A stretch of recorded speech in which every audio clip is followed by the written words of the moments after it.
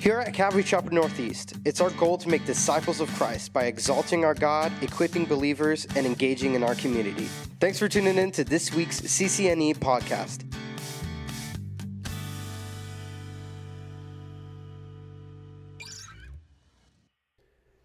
So 1 John, I'd like to say we're going to go through it verse by verse. We're probably going to spend most of our time in chapter 1. I've been studying 1 John for a while. I study really slow.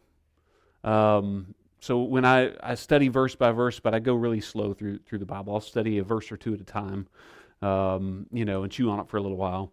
I joke around with my team at work that I'm a whole lot like a cow. You just chew on some food for a while and then you swallow it and you kind of forget about it, and then a little bit later you think about it or chew on it a little bit more.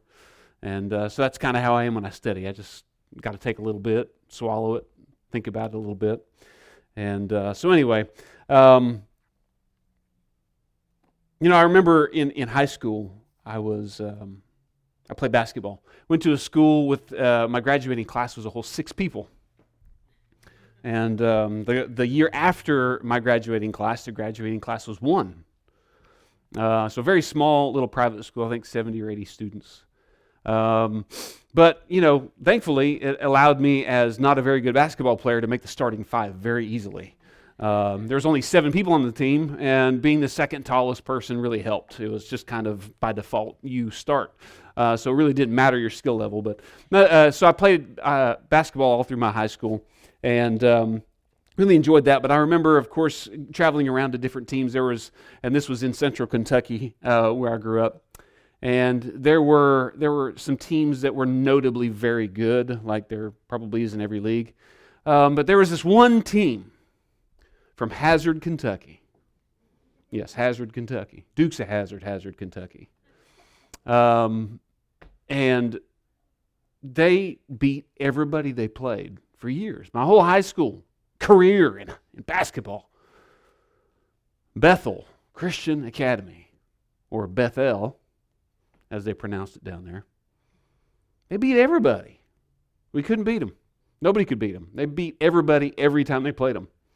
And it wasn't because they were just some amazing athletes. And they just buried everybody. So it's just kind of frustrating to play them. We were good friends with the guys, but we hated playing them in basketball. That coach they had the same coach all the way through my high school. And he was a really soft-spoken guy. So we were always trying to figure out what the recipe was, right? And years later, after that coach was done coaching high school basketball, we were done with high school.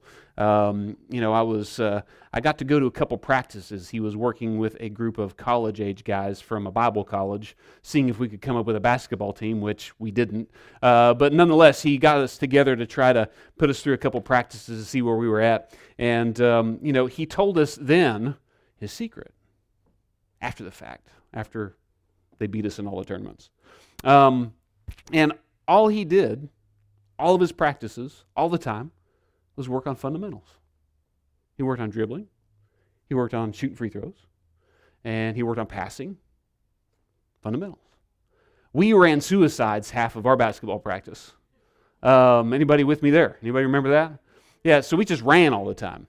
His guys ran. He ran his team, but they always dribbled the ball while they were running.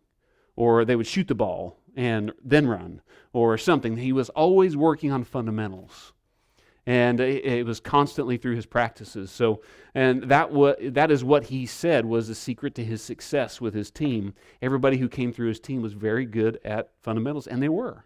These guys were amazing. They could pass behind the back. They could pass between their legs. They could pass without looking. They could catch it without looking. I mean, they were just incredible. And so that's a whole lot of what John is trying to write, not about basketball, in 1 John, is he's really writing about fundamentals. These churches he was writing to in modern-day Turkey, it really comes down to him giving the message that when the basics, the fundamentals of our faith in Jesus are in practice, we can experience assurance, and we can experience fullness of joy. And so it's really a lot of fundamentals of Christianity that he's going through. And 1 John isn't a book of correction. It isn't a book of rebuke or anything like that. It's just a book of assurance. It's a book of encouragement. Now, there's some warnings in here. But of course, since this is his message, the fundamentals of our faith in Christ are in practice. It's not that he is saying that we obviously become perfect, but rather we are continually learning sound doctrine. We're continually learning obedience, and we are continually learning the true love of Christ. And we'll see these themes kind of resounding through 1 John here. So there's 4 main reasons for John writing this letter. 4 main messages that he delivers. The first one is joy, and that's found in chapter 1, verse 4. He wants them to have complete or fullness of joy. Second message is holiness. He wanted them of habitual sin. That's found in chapter 2 and verse 1. The third thing is that he wanted them to have sound doctrine. He wanted to be strong and confident in their faith so that they could refute heresy. So the third message was to refute heresy, and that's found in chapter 2, verses 18 through 27. The fourth message was on security or assurance. He wanted them to be sure of their faith in Christ, and that's in chapter 5 and verse 13. We know these are the main messages because he writes, we write this unto you, or I write this unto you because of this. So these 4 main messages. John MacArthur wrote about 1 John, sound faith, obedience, and love reveal the key cycle of true spirituality in 1 John. A proper belief in Jesus produces obedience to his commands. Obedience results in love for God and fellow believers, as we see in chapter 3, verse 23 and 24. When these 3, sound faith, obedience, and love, operate in concert together, they result in joy, holiness, and assurance, and confidence in truth. They constitute the evidence of a true Christian.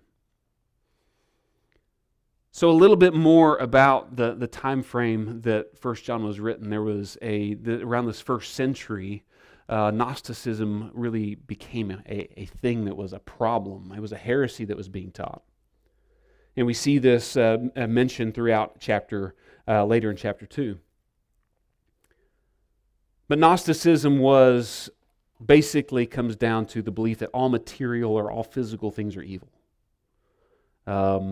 That God could not have created the world as we know it. He didn't create the material world because it's material, it's physical, it's evil.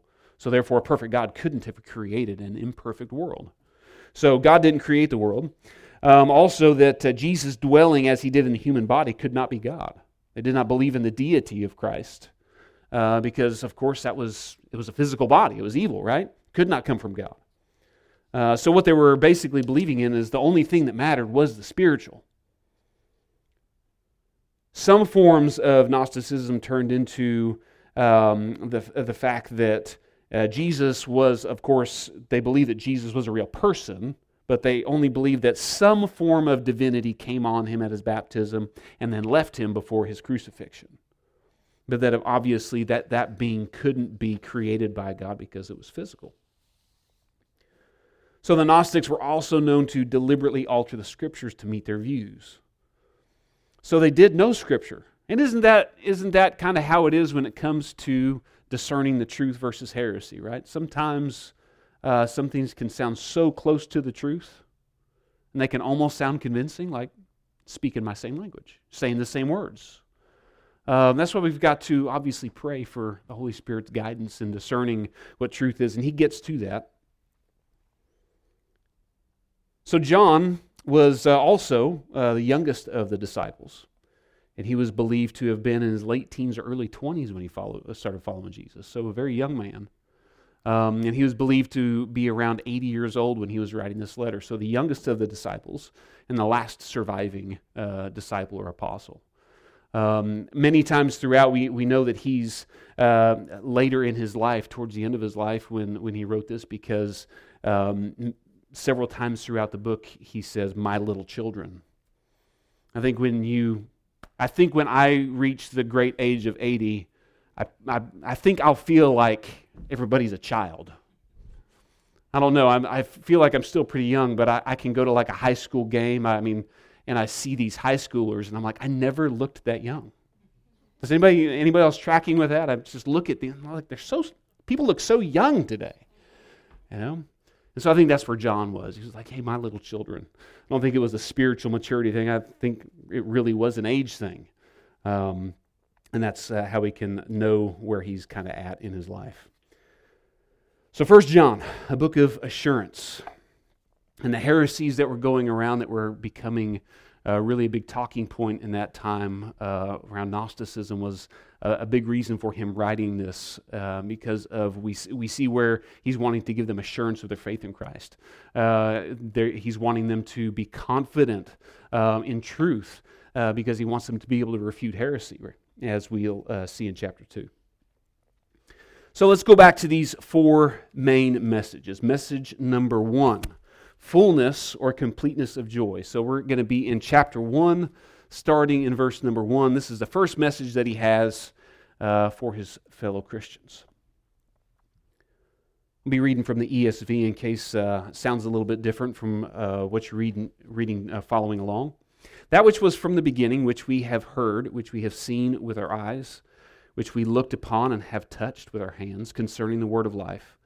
The life was made manifest, and we have seen it, and testify to it, and proclaim to you the eternal life, which was with the Father, and was made manifest to us. That which we have seen and heard, we proclaim also to you, so that you too may have fellowship with me. And indeed, our fellowship is with the Father, and with His Son, Jesus Christ. And we are writing these things so that our joy may be complete. So completeness or fullness of joy. So let's stop for just a minute and let's talk about joy. Let's talk about joy versus happiness. Anybody experience any happiness today? No? Anybody experience any sadness today? Or disappointment today? Yeah. So happiness and joy, right? They're two different things. So joy is a quality of the Spirit. It's a fruit of the Spirit. It's not a quality that we can muster up and produce within ourselves. Joy comes directly from the Holy Spirit. Happiness is circumstantial, right? We had some times of joy and success today and smiles, and then we may have had some times of disappointment, times of anger, times when we weren't happy, right? So happiness is a quality of the flesh. Happiness comes and goes. It's based on our circumstances. It's based on what's going on around us. But joy comes through the Holy Spirit, and it's based on our state with Jesus, which is secure and constant. So there's 5 things that I'd like to share with you tonight that...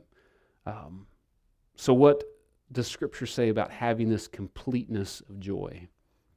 Philippians chapter 4 and verse 4. Let's flip over there. I'm going to have you flip around just a little bit tonight. I'm going to try to get some of you to read a few verses here in a little bit. Philippians chapter 4 and starting in verse 4.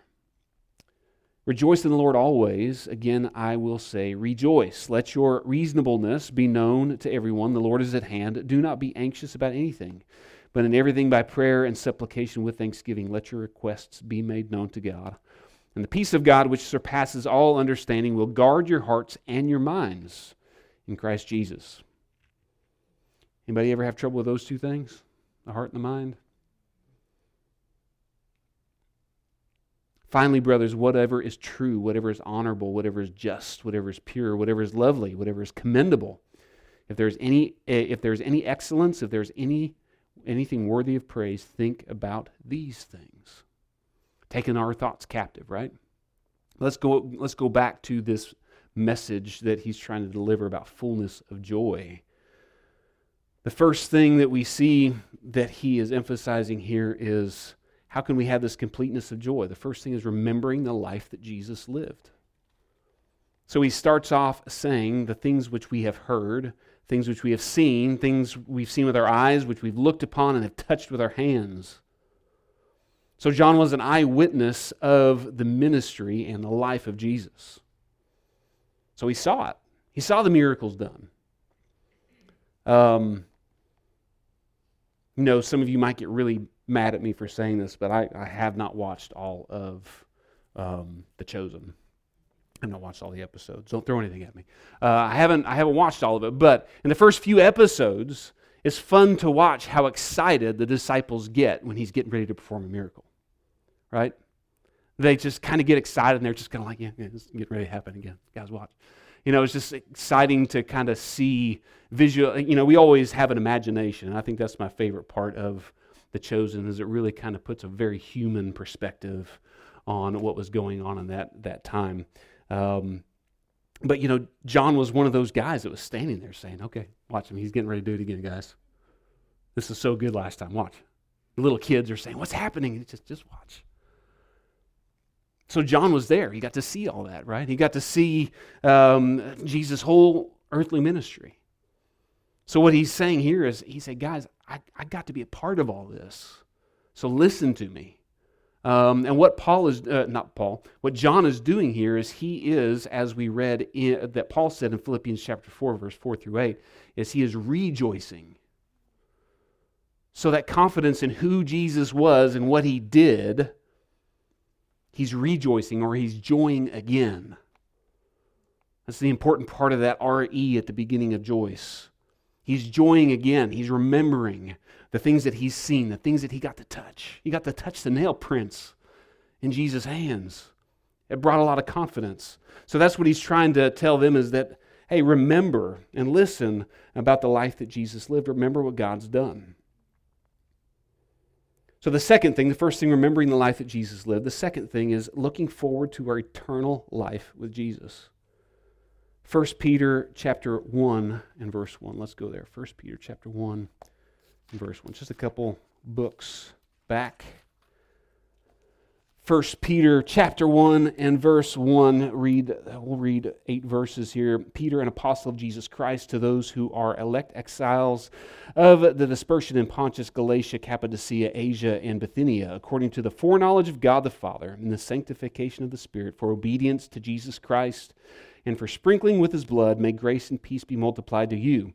Blessed be the God and Father of our Lord Jesus Christ. According to his great mercy, he has caused us to be born again to a living hope through the resurrection of Jesus Christ from the dead, to an inheritance that is imperishable, undefiled, and unfading, kept in heaven for you, who by God's power are being guarded through faith for a salvation ready to be revealed in the last time.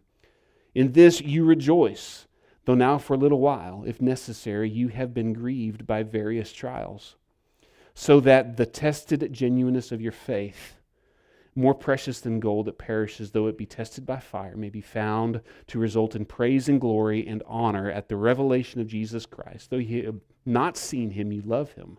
Though you do not now see him, you believe in him and rejoice with joy that is inexpressible and filled with glory, obtaining the outcome of your faith, the salvation of your souls. So this inheritance, back up in verse 4, to an inheritance that is imperishable, undefiled, and unfading.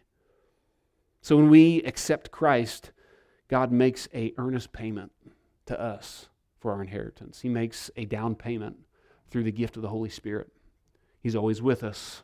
The Holy Spirit lives inside of us, and one day we will have that inheritance. Oftentimes our minds go to our inheritance as heaven. Our inheritance is a glorified body. Anybody ready for that glorified body? But our inheritance is God. We get to be with him.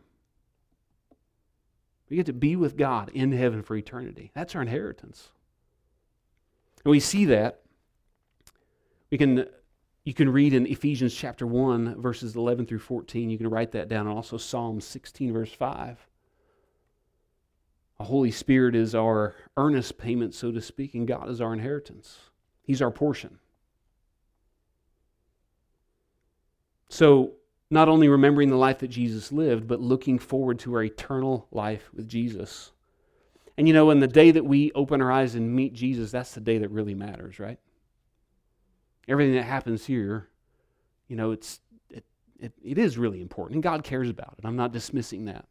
But in light of that day, when we open our eyes and look at God the Father,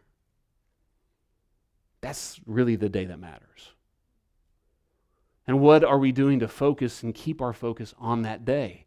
That'll bring us joy. That will allow us to joy again in what God has done. He's given us the Holy Spirit as his children, an earnest payment saying, hey, your inheritance is coming. Hey, I'm going to be with you until then. My Holy Spirit's going to live inside of you, but guess what? One day you get to be with me. So looking forward to eternal life with Jesus. What else about having this complete joy? Third thing is abiding in Jesus. So chapter 2, we're going to skip ahead for just a minute in 1 John. So chapter 2, verse 24 through 28. Let what you heard from the beginning abide in you. If what you heard from the beginning abides in you, then you too will abide in the Son and in the Father. And this is the promise that He made to us, eternal life. I write these things unto you about those who are trying to deceive you. But the anointing that you received from Him abides in you, and you have no need that anyone should teach you, but as His anointing teaches you about everything and is true and is no lie, just as it has taught you, abide in Him. So true joy, abiding in Jesus. Abide with Him. So we know, the book of 1 John doesn't actually identify John in word as John being the author. It doesn't say that I, John, am writing these things to you as many of Paul's writings did or other books of the Bible. Some believe it's because he was the last surviving apostle, and so all the churches were going to know who a letter was coming from. He was the last one. But nonetheless, we also know that it's him because he really is strong on this word abide. And we can see that also in John, right? Chapter 15, we can see the vine, the teaching in the story of the vine and the branches. So we go to John chapter 15, and we see some of the same language that the Holy Spirit inspired through John. Same guy. John 15, I am the true vine, and my Father is the vine dresser. Every branch in me that does not bear fruit, He takes away, and every branch that does bear fruit, He prunes, that it may bear more fruit. Already you are clean because of the word that I have spoken to you. Abide in me, and I in you. As the branch cannot bear fruit by itself unless it abides in the vine, neither can you unless you abide in me. I am the vine, you are the branches. Whoever abides in me, and I in him, he it is that bears much fruit. For apart from me, you can do nothing. Apart from me, away from me, you can do nothing. I spent some time studying this word abide. And I kept waiting for some profound thing to come up when it comes to what is this abiding in Christ. But simply abiding just really means remain. It comes with the idea of being steadfast, being consistent, being resilient. And we get that from the context that we see in 1 John. It's right in this clump of verses where he's talking about refuting heresy, where he's saying, cling to the truth. We've seen all this. We know it happened. We know who Jesus was. He wasn't just some man that was briefly had some kind of divinity instilled in him. He was God in the flesh. And so he goes on to say in chapter 2 that he wants to, about antichrists and refuting heresy. And he says, in verse 24, let what you heard from the beginning abide in you. If what you heard from the beginning abides in you, then you too will abide in the Son and in the Father. Stay with the truth. So I was waiting for this profound thing to come into my heart and mind, and it just kept coming back to that simple word, remain. So I have this for you tonight. Abide. It's a moment by moment, ever continuing relationship with our Father. Just a moment by moment, ever-continuing relationship. And we can go back to John chapter 15 and read about that, just like we did a minute ago. We don't ever have to just leave God behind. We can bring Him with us. Right, let's stay with Him. Let's stay true to the truth. Let's be steadfast. Let's be resilient. We know what the truth is. That's what He was trying to tell these churches. Hey, and as we read in chapter 2, He'll say, you don't need me to tell you the truth. You've heard the truth. You have the Holy Spirit living inside of you. You don't need me to tell you. You know what the truth is. Stick with it. Stay with the truth. So we'll come back to that in just a little bit. But the third thing, of course, was abiding in Jesus. The fourth sounds very familiar, but it goes right along with this, and that's through unity with believers. This is really important. It kind of goes along with remembering the life that Jesus lived. We see in chapter 1 and verse 3 that which we have seen and heard we proclaim also to you, that you too may have fellowship with us. This is that word koinonia, that fellowship, that communion, that sharing things in common, that close fellowship, that close oneness that we have. That's that word that he uses there. So through unity with the believers, this completeness of joy. And when it comes to unity, one thing that's so special is that it allows us, just as Ian led us in tonight, it allows us to rejoy or joy again in what God's doing. Right? How many answers to prayer that were shared tonight? Life group on Sunday night. We had a couple people. We get to pray about some things together. We talk about our kids and our families and our marriages and friends and life that's going on. We pray together about things. We've had a couple answers to prayer as a life group. That's awesome. Praise God for that. Don't know that it's directly because of the prayers we prayed. I'm sure we weren't the only ones praying for it. But praise God, He hears us and He listens. And He answered those prayers. And it was exciting to hear and exciting to see the tears from, man, God, you're so good. And how awesome is that for us to have that koinonia with each other, that fellowship, that unity with believers, as we've been learning about for the last couple months, is important when it comes to rejoying in the things that we've heard and we've seen and we know that are going on, and how real the Holy Spirit is and how real Jesus is. 1 Corinthians 15:58, very familiar verse, right? Be therefore steadfast, unmovable. Be settled in the truth. Remain with it. Remain with Jesus. Stick with Him. As we move down to verse 5 in chapter 1, this is the message we have heard from Him and proclaimed to you, that God is light and in Him is no darkness at all. If we say we have fellowship with Him, while we walk in darkness, we lie and do not practice the truth. But if we walk in the light, as He is in the light, we have fellowship with one another. There's that koinonia again, right? Walking in the light, and the blood of Jesus, His Son, cleanses us from all sin. If we say we have no sin, we deceive ourselves, and the truth is not in us. If we confess our sins, He is faithful and just to forgive us our sins and to cleanse us from all unrighteousness. If we say we have not sinned, we make Him a liar, and His word is not in us. We need to walk in the light. We're to embrace the light. John Phillips said this: we are to embrace the light and walk in the light so that our fellowship with one another might be unbroken. It's refreshing and it's so nice to see that we as a small representation of the body of Christ here, when there is somebody that feels like something's not right with somebody else. I was just listening to a story about somebody calling somebody else in church and just saying, man, this week's just not right. Talking about some things going on at work. I'm just not right this week. Now, praise God, we live in a fellowship where we can have those conversations with each other, right? We can walk in the light together. Now, it's a blessing when somebody feels that, something's just not right between us. I don't know what it is. But let's talk about it. Let's pray about it. It's a blessing that we fellowship in that kind of atmosphere, right? Or there can be forgiveness and grace. That's what John is getting at here, walking in the light together so that we can have fellowship with one another. The last thing here about this fullness of joy is having an attitude of repentance and surrender. An attitude of repentance and surrender. And this goes along with what we just read. Bring sin into the light and agree with God about sin. 1 John 1:9. One thing I'm really thankful for is just kind of new light that the Lord shed on that verse for me while I studied it.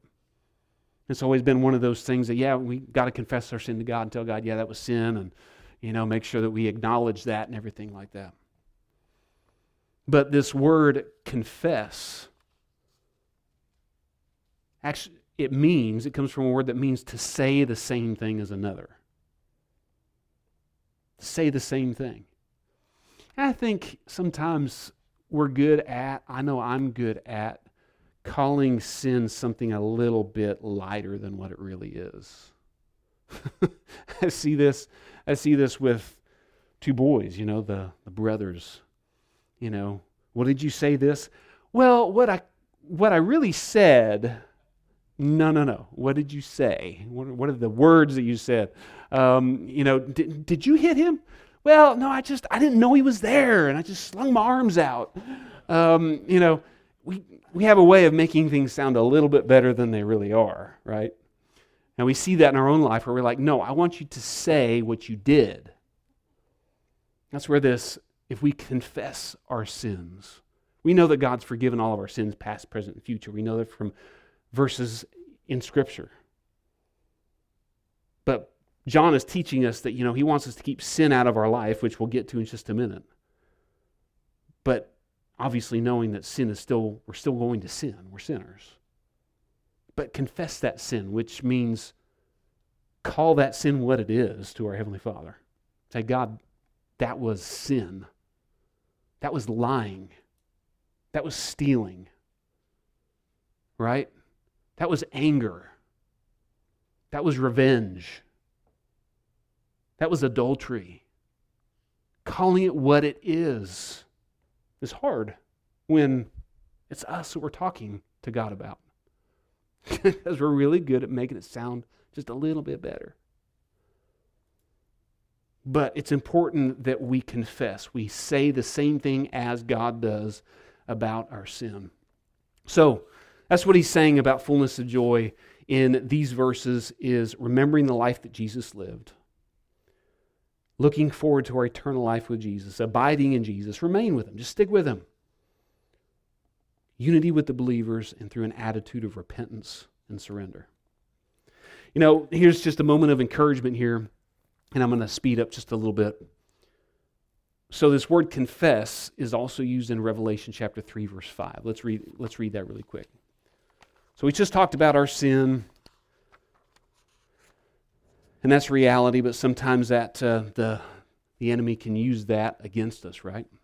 Who are you? Revelation chapter 3 and verse 5. The one who conquers will be clothed thus in white garments, and I will never blot his name out of the book of life. I will confess his name before my Father and before his angels. So it's comes from the same Greek word, meaning to say the same thing as another. So what Jesus is saying here is, I'm not going to blot his name out of the book of life, and I'm going to say the same thing that God does. I'm going to confess Morgan's name to the Father. Amen. So what does God call us? What is this confession? What is this same thing? All right, 2 Corinthians 5:21. What does God call us? The righteousness of God. Jesus is confessing who we are to the Father. Father, he's your righteousness. 2 Corinthians 5:17. New creation. Hey, Father, new creation here. He's mine. God's confessing who we are. He's saying the same thing as God is calling us. Ephesians 2:10. We are his workmanship. Ephesians 1:4. All sorts of things in here, but the one I've got is chosen. Ephesians 1:5. Call us sons or child. We're his child. Not an orphan, adopted. Ephesians 1:7. In him we have redemption. We're redeemed. He calls us redeemed. 1 John 5:3-5. Overcomer. So when the accuser goes to the Father, right? Or when even we have those feelings of condemnation ourselves. Remember that we have, as we'll see in chapter 2 of 1 John, we have an advocate that's going to the Father, confessing or saying the same thing as God says to him. God, he's your righteousness. God, he's new creation. God, he is your workmanship. God, he's redeemed. She's redeemed. She's your child. She's chosen. She's an overcomer. God's confessing these same things to God because that's what He calls us. It's the same word in use when we say, God, that was this. Call that sin out. Say the same thing that God does, but Jesus is in heaven doing the same thing for us. Isn't it amazing that even when we're down here on earth confessing our sin to God as His children, He's like, I already know. Thank you. Thank you for confessing that. Hey, God, He's ours. No, He's redeemed. Covered that. So joy comes from our confidence in who Jesus is and the work that He did and continues to do in us. Constantly and graciously pursuing us and with open arms, continually doing a work in our hearts and minds to bring us back into right relationship with Him as our always sovereign and always good Father. That's the fullness and completeness of joy. It's a confidence in who Jesus is. It's not confidence in our circumstances working out okay. It's a confidence in who He was, what He did. It's confidence that we get through having an attitude of constant repentance and surrender. It's a confidence that we have in Jesus through looking forward to our eternal life with Him, our inheritance. A confidence that we get through abiding in Him, just sticking with Him, remaining. And that we're reminded we get to rejoice when we are in unity with other believers and we're in true fellowship with one another. So, fullness of joy. Second message, we'll just spend a couple minutes here, but really exciting verse that I think that will close us out good. So chapter 2, so he goes into, first of all, he wants to talk about fullness of joy, but he wants us to avoid habitual sin. That's the second message that he's got. So this is not that we become sinless, right? But as believers, as we do all the things and we're obedient, right? That we become sound in our faith, as we talked about at the beginning. We become sound in our faith. We obey, right? We're obedient to Scripture. And then we yield to the Holy Spirit. Pastor Brennan went over that and taught that this past Sunday, right? Yielding to the Holy Spirit and putting ourselves under the authority of Scripture. As we do that, we should sin less, right? We'll not be sinless, but we should sin less. That's his message of keeping habitual sin out of our life.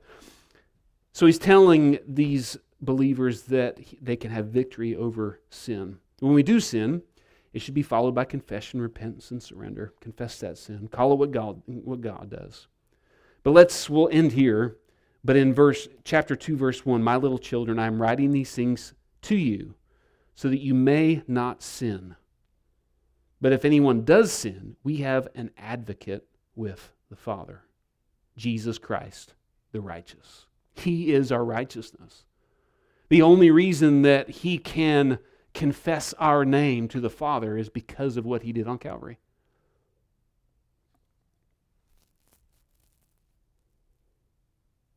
So this advocate, this defense attorney that Jesus is much different than a defense attorney here on earth, right? Defense attorneys on earth are quite expensive, I've heard. But defense attorneys are up there in the courtroom trying to put forward the case that we're innocent, right? They did not commit the crime. Jesus, our advocate, is not doing that at all. He's very honest with the judge, saying he is guilty. But Father,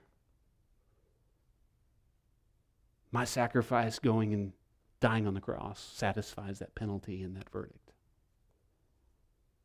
So that's the kind of advocate we have, the one that confesses our name to the Father.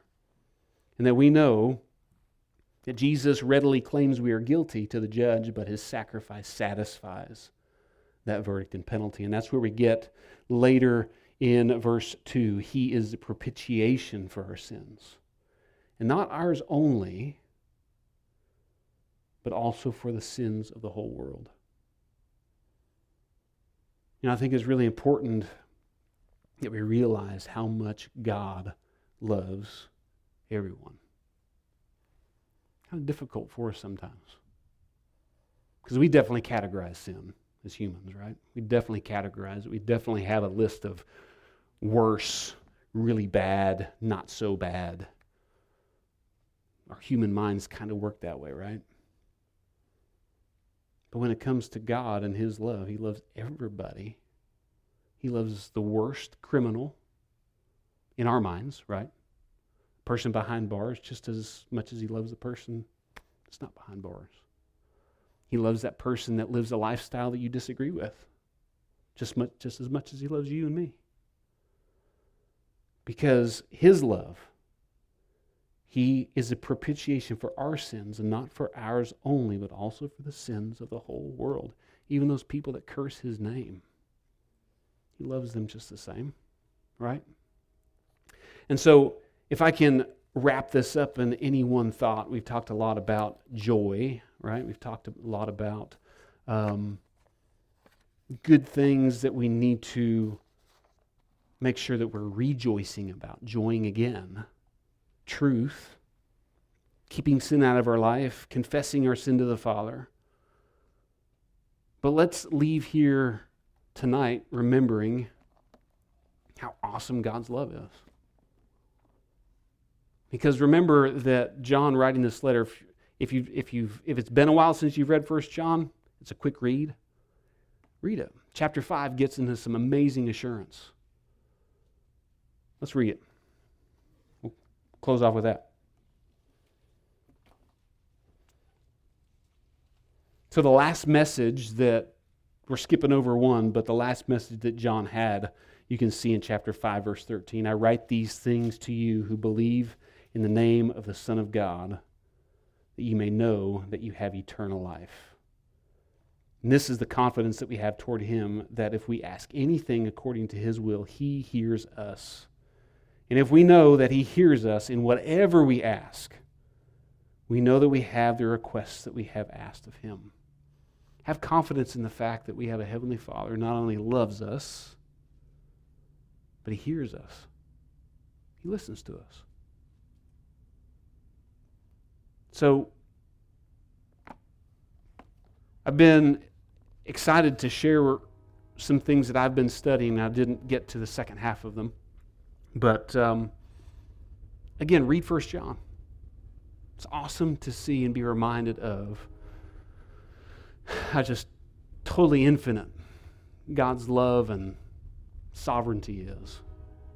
And God wants us to live life being sure of our faith in Him. But when we don't keep our sin confessed, when we're not keeping sin in the light, when we're not remembering what He's done in our life, what He's doing in the life of others, when we're not meditating on these things, when we're not in fellowship with one another, we're not going to be rejoicing. We're going to be more focused on the lack of happiness that we have. Because remember, that joy comes from the Holy Spirit inside of us. It's not something we can muster up and earn and work for and get to the joy part of our day, right? It all comes from Him. And so, it all wraps back into those 2 points from this past Sunday. Yielding to the Holy Spirit and putting ourselves under the authority of Scripture. God's given us all that we need, right? He's all we need, right? Didn't we just sing that a few minutes ago? He's given us all we need. This book and the Holy Spirit. We're an overcomer. Here at CCNE, there are so many events happening throughout the week, so make sure you're subscribed to the weekly e-bulletin so you can be fully informed of all that we're doing. For more info, or if there are any prayer requests you'd like to share with us, be sure to visit us at ccnortheast.org.